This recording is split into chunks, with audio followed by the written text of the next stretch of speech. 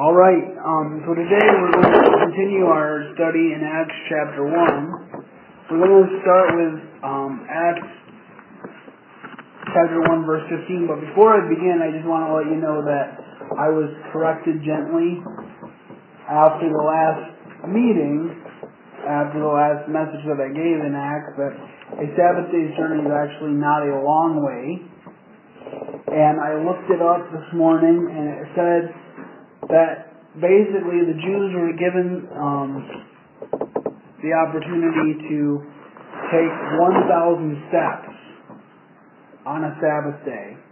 And knowing the way the Pharisees were, at least, many of them probably counted each step.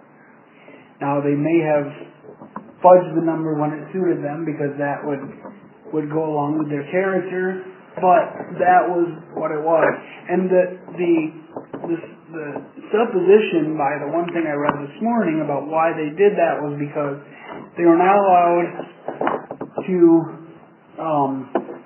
leave the camp on the Sabbath day in the Old Testament to go after manna or any sort of sustenance. They were supposed to stay close to the camp because that would give them a less hairy day.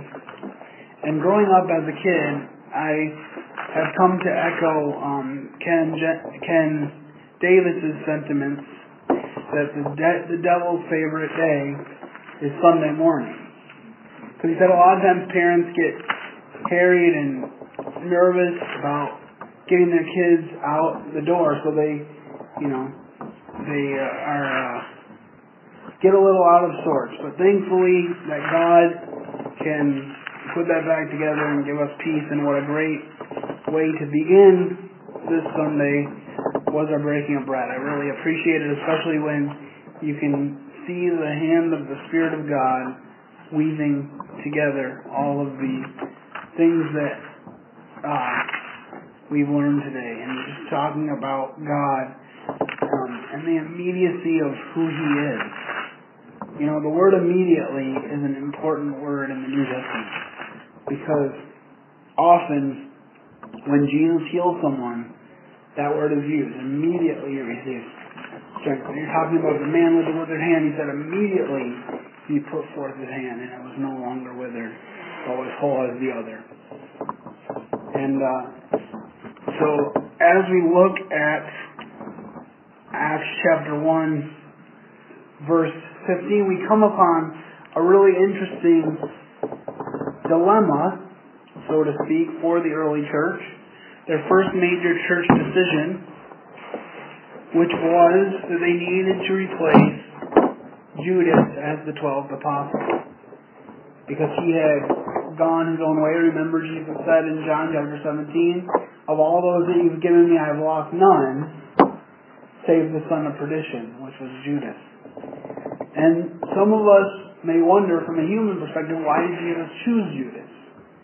I mean, I know I've had that thought, but we know that Judas had his own purpose in God's plan, despite the fact that it's hard for us to understand.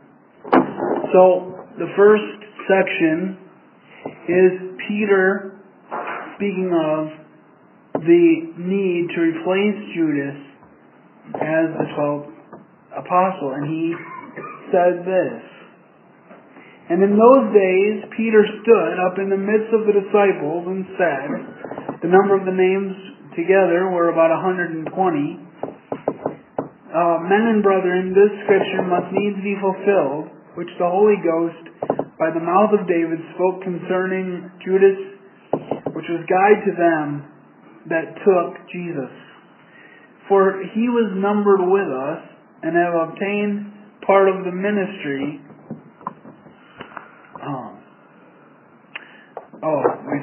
Okay, I'm getting a little bit ahead of myself. I just want to focus first on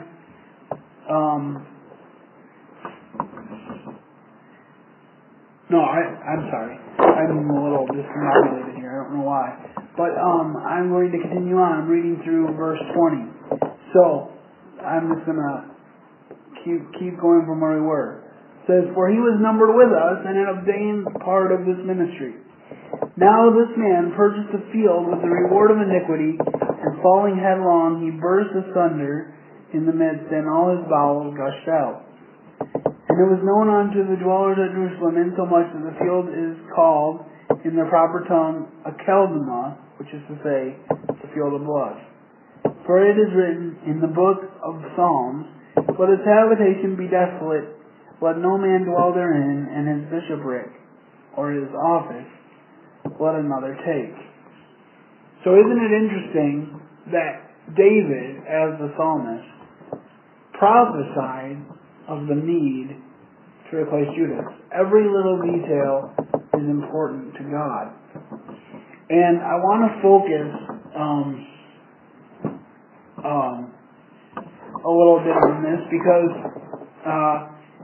we see that there were 120 disciples in this upper room, but we also know that the 12 had very specific jobs because Jesus said at one point, there will be a time when you will judge with me the 12 tribes of Israel.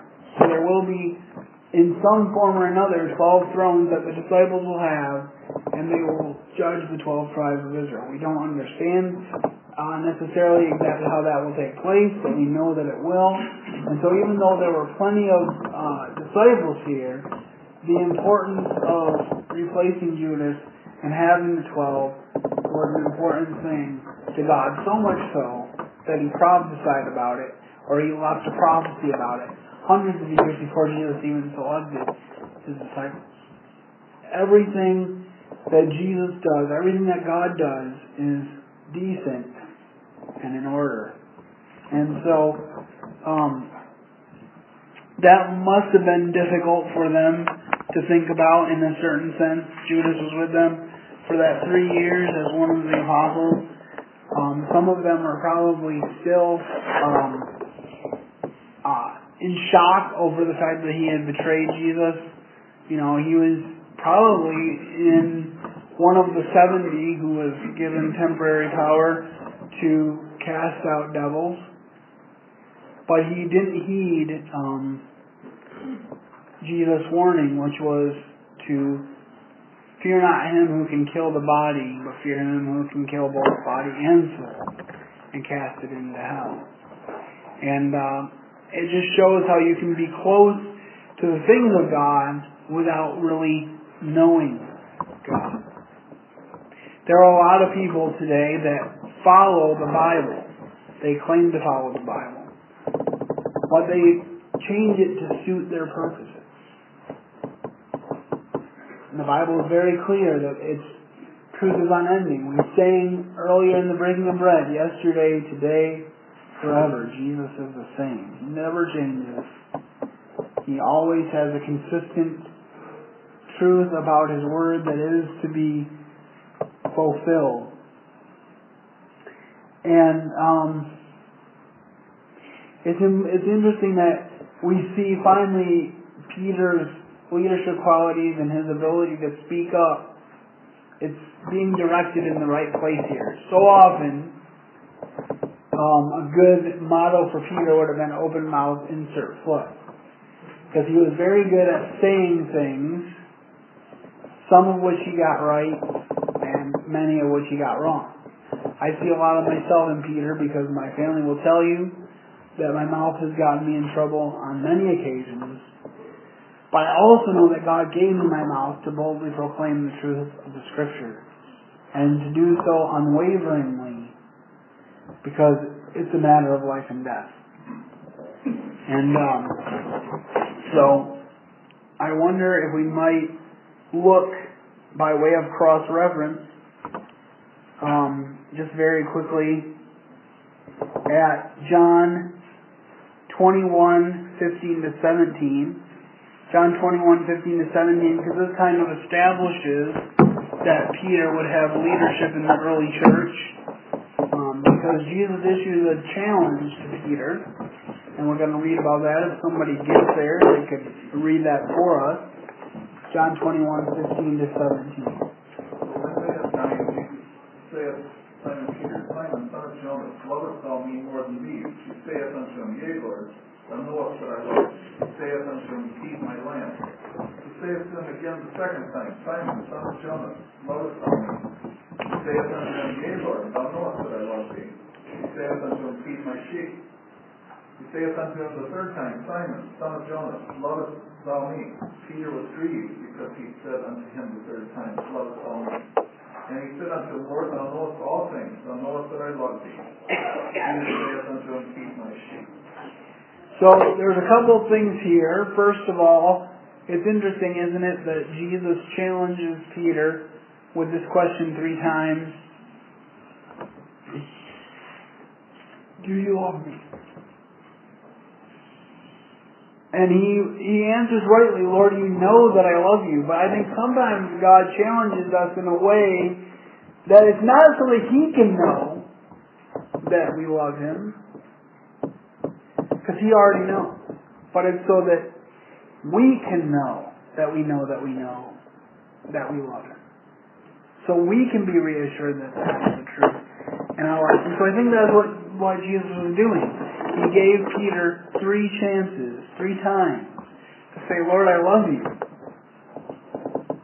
And I think it was a good reminder to Peter that just as he had denied Him 3 times, He then comes back and affirms His love for him. And of course, Peter from that point forward is not the same man that ran in fear. And we also need to remember that all the disciples ran in fear. I think sometimes we get sidetracked and we think, well, Peter ran in fear. How could Peter be that way? But he was only one of the 12. It says all they forsook Him. And apart from the grace of God, that's what we would do. This is why I tell people all the time that there's no way I could ever believe that my salvation is contingent on something that I myself could do. If it was possible for me to lose my salvation, I would lose my salvation because I lose everything. I'm not capable of holding on to my salvation. But Paul said, I press toward the mark of the high calling of Christ Jesus. I try to lay hold of the things for which He laid hold of me. The motto of my ministry is speaking for Him who spoke for me, because at one point when I was a young boy, He spoke into my heart and said, I have purchased you with my blood.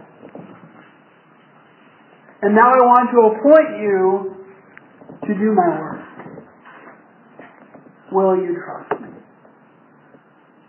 Remember, we read this morning in the breaking of bread also that when Peter, after the miraculous catch of fish, saw Jesus, he said, Depart from me, for I'm a sinful man. And he probably felt like saying that again after Jesus rose again from the dead and he saw Him. And we don't read the details of that meeting, but we read that Peter was taken aside, himself alone with Jesus. They had a private conference. And I think it's because Jesus wanted Peter to know, I love you, Peter. You will still catch men. You're still my choice. Peter wasn't perfect because of that. Because we know that later, Paul says, I had to withstand Peter to his face because he was separating from his Gentile brethren to look good in the eyes of the Jews. And that's not acceptable.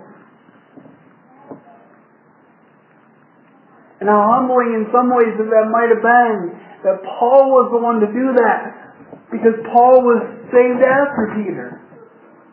Paul wasn't even a Christian when the Holy Spirit came upon the early church.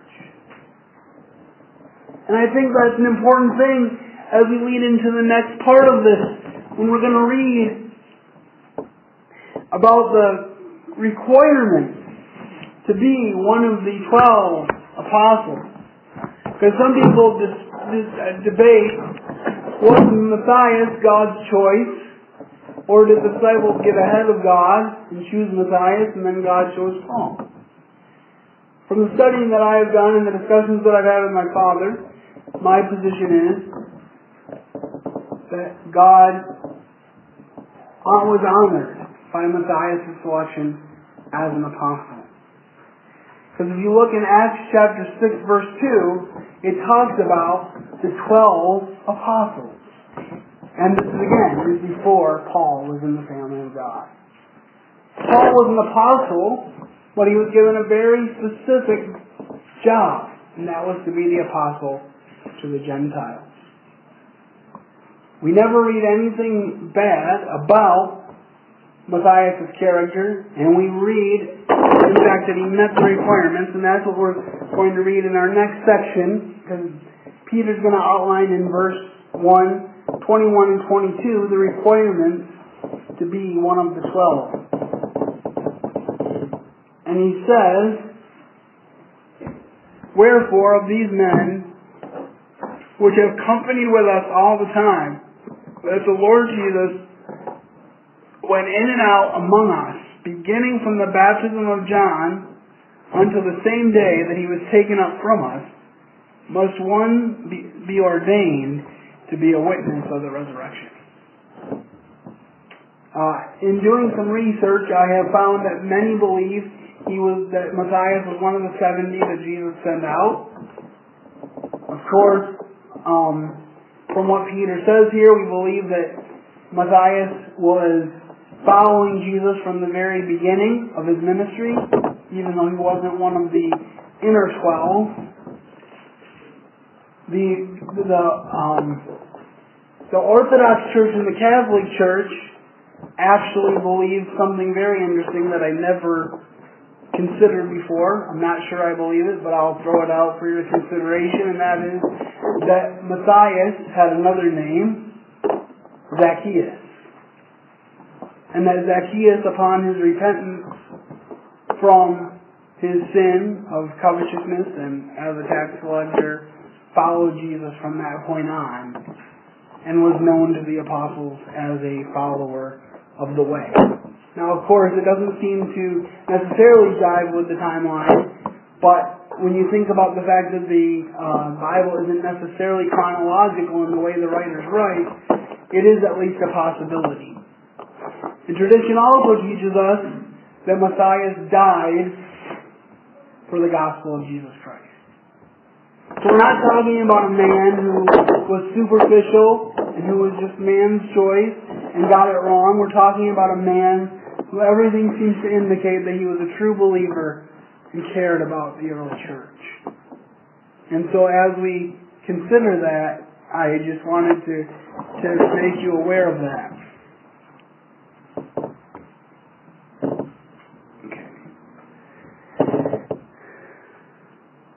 Just want to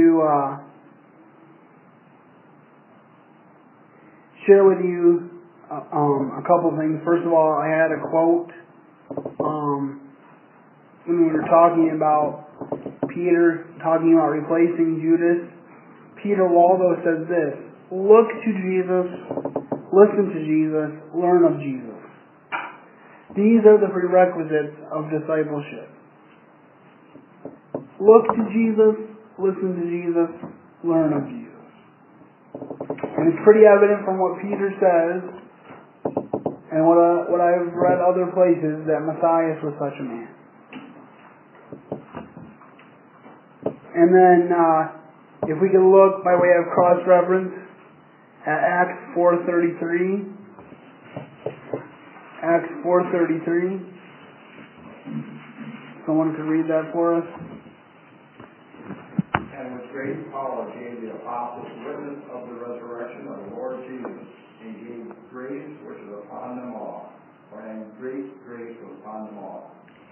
So these apostles, Matthias included, gave bold witness to the resurrection of Jesus Christ. You know, that was one of the things that convinced Lee Strobel that Christianity was true. Was that in his studies, even with secular people who were talking about the time period of the resurrection, they said if the resurrection was a hallucination of his people, 500 people agreeing on the same story would be miraculous.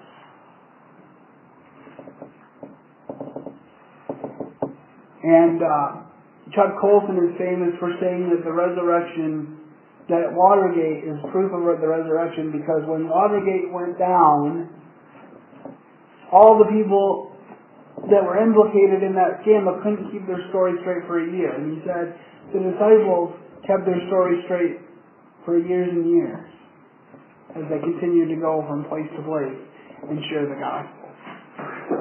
So I think that is encouraging, and it's important for us to remember that they gave bold witness to the resurrection of Jesus Christ. A lot of times when we're sharing in the breaking of bread, I like to bring things around to the resurrection, because as great as it is for us to focus on the death of Jesus Christ, if He be not risen, Paul says, what? Our faith is in vain. So our faith rests on the resurrection of Jesus Christ. Without the resurrection of Jesus Christ, there'd be no need to appoint a new 12 apostles. There'd be no need for us as believers to continue to spread His word.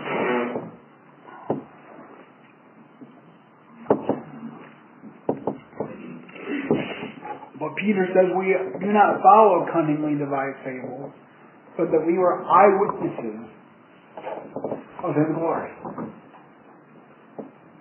How powerful is that for us?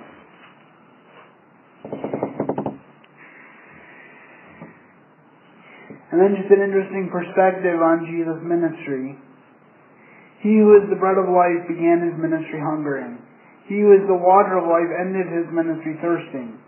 Christ hungered as a man and fed the hungry as God. He was weary, and yet He is our rest. He paid a tribute, and yet He is the King. He was called the devil and cast out devil.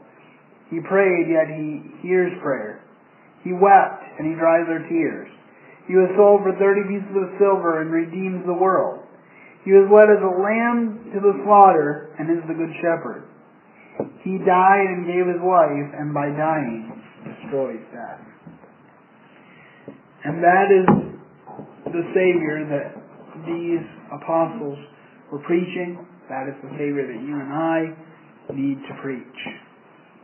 And it doesn't just happen in a pulpit like this. It happens in everyday life. It happens when people hopefully see a difference in us. And then they ask the question, what is the difference? Why are you the way you are? And hopefully you can say, because of the hope that's in you, you can give an answer. And say that Jesus Christ is that answer.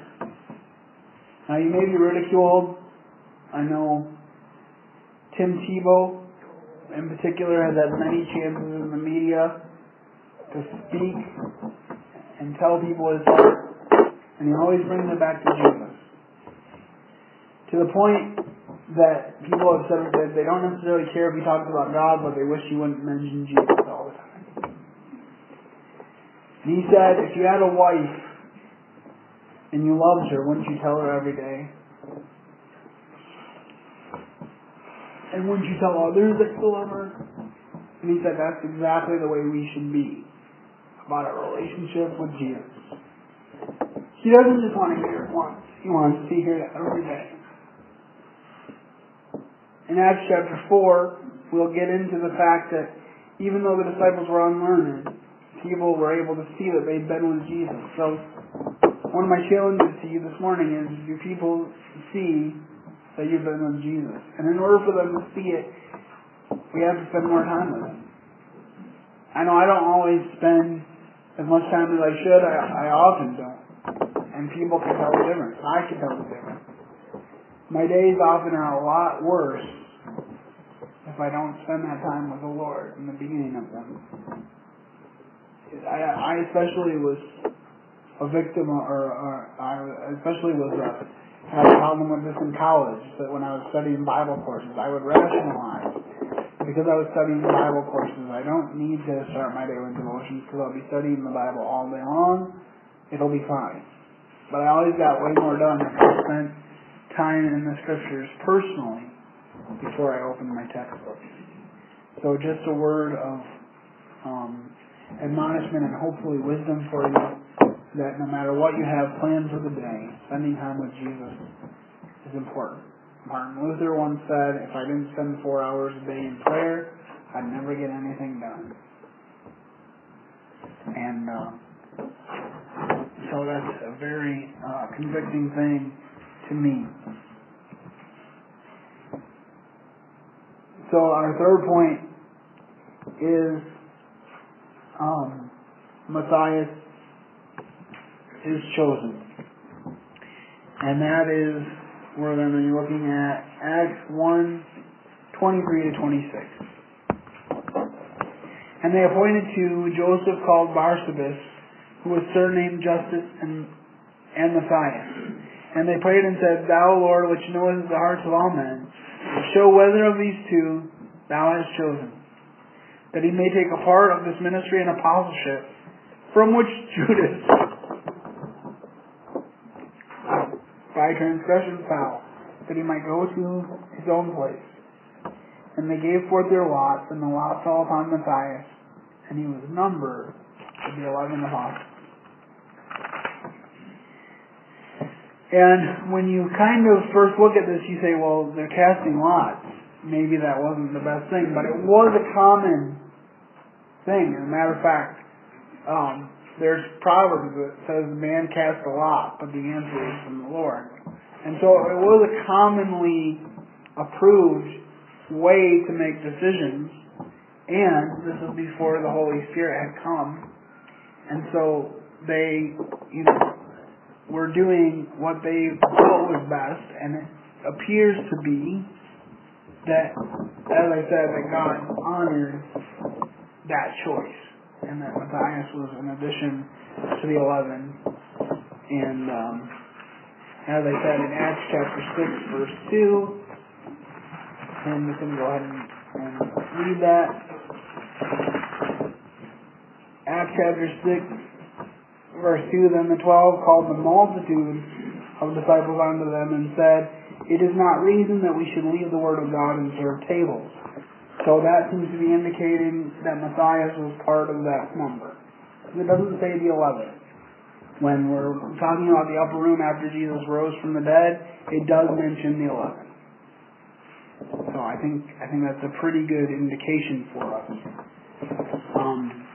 But as Matthias is chosen, they're praying. And I just like the honesty of their prayers.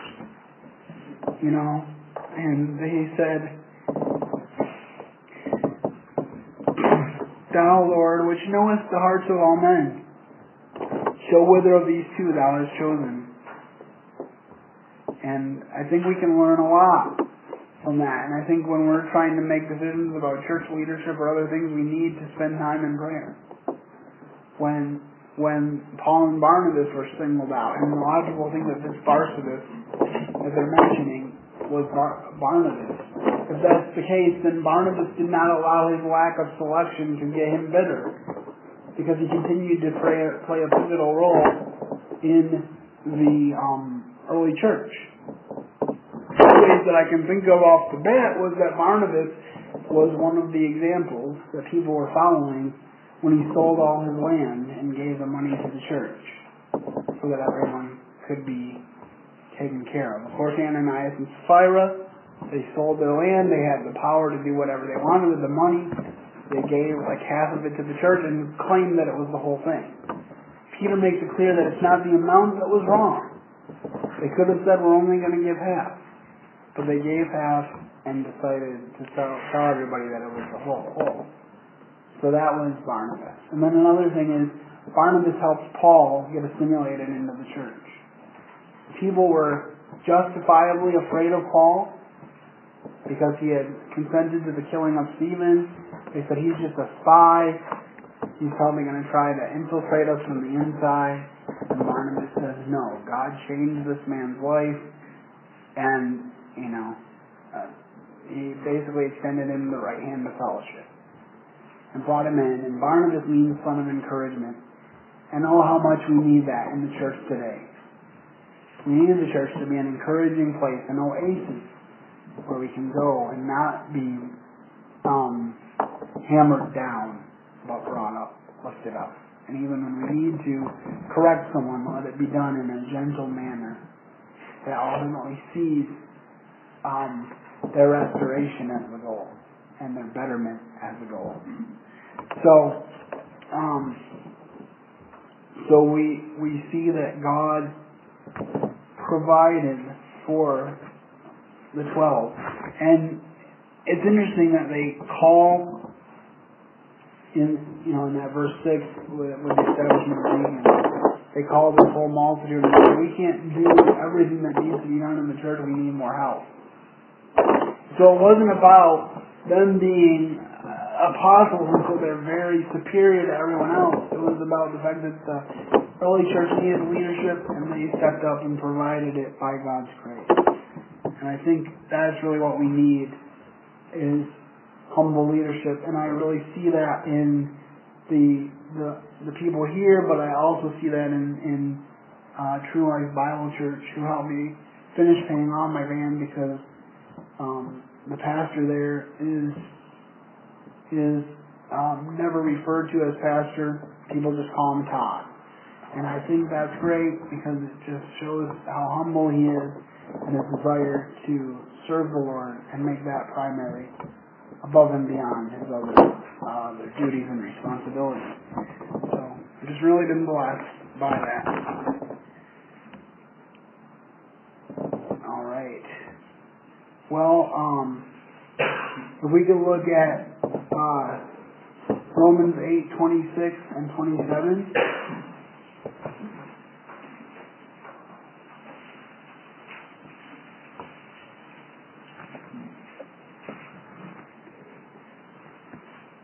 If somebody has that, they can read it for us.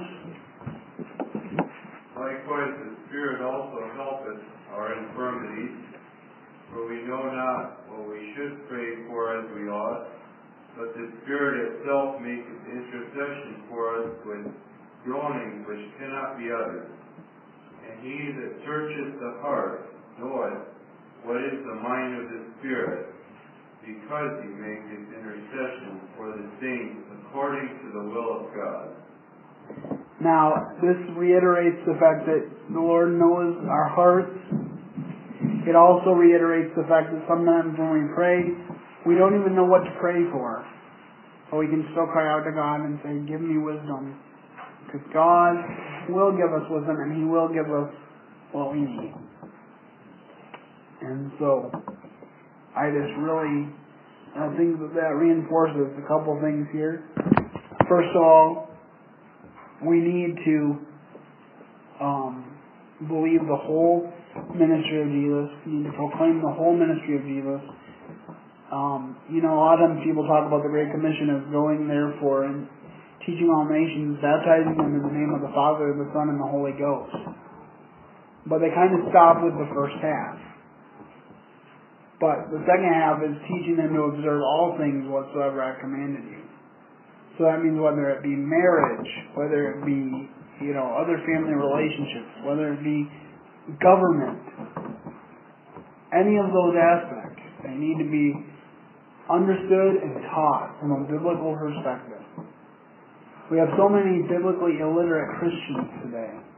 I believe even many who really trust and follow Jesus, who are biblically illiterate. So we need to know the Word of God so that we can rightly divide the Word of truth.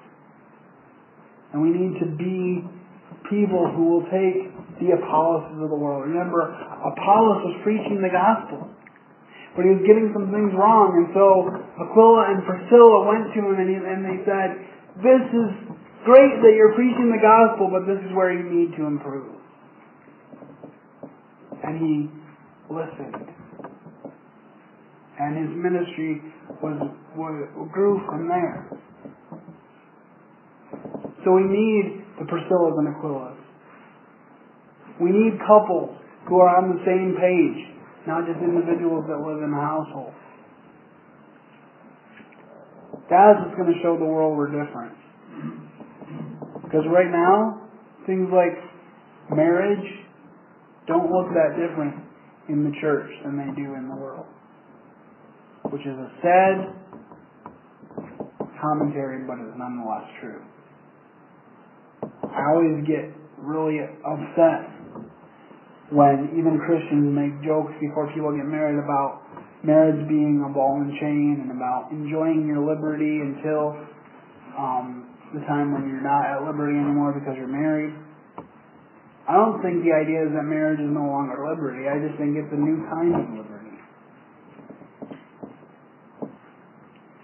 Because when and if the time comes for me to marry, I will be beginning my own family. And I will have my own responsibility for them before God. So now is the time to prepare so I can be ready, so that I can be a faithful man who is worthy to be followed. So the question that we all have to ask is, are we proclaiming the resurrection? Is that a thing for us? We need to proclaim the resurrection. He's alive. He's risen. And we need to preach the whole counsel of God with no wavering. James has harsh words for those who waver. And we need to know that even when we don't have the words to speak, that God will provide those words for us. And if you don't know Jesus, then you can't proclaim the resurrection with boldness, because there's no power in it if you haven't come to know the one who is resurrected. The Bible says that if you believe on the Lord Jesus Christ, you will be saved. That at the moment you're converted, you'll be sealed with the Holy Spirit of promise. So if you don't know Him, my prayer is that you would get to know Him. That you would cry out to Him right now in your chair and ask Him to save you. Because once He does, life may get harder. But in the process of it, you'll find that He does exceedingly abundantly above all that we could ever ask or think, for His honor and His glory. Each one of these men, with the possible exception of John the Apostle, was martyred for the faith of the gospel of Jesus Christ. And it may come a time when we are called to do the same. There are many who are godless, who are even encouraging their fellow godless people in this country to be violent against those who have a moral standard. It's totally unacceptable, but that's where we are as a nation. And so we need to pray. We need to continue to do all we can to live peaceable lives. And we need to proclaim the resurrection. For that's the only hope for our country and for our world. Let's pray. Heavenly Father, Lord, we thank You and praise You for who You are. We thank You that even in this selection of Matthias, You were listening and You answered prayer.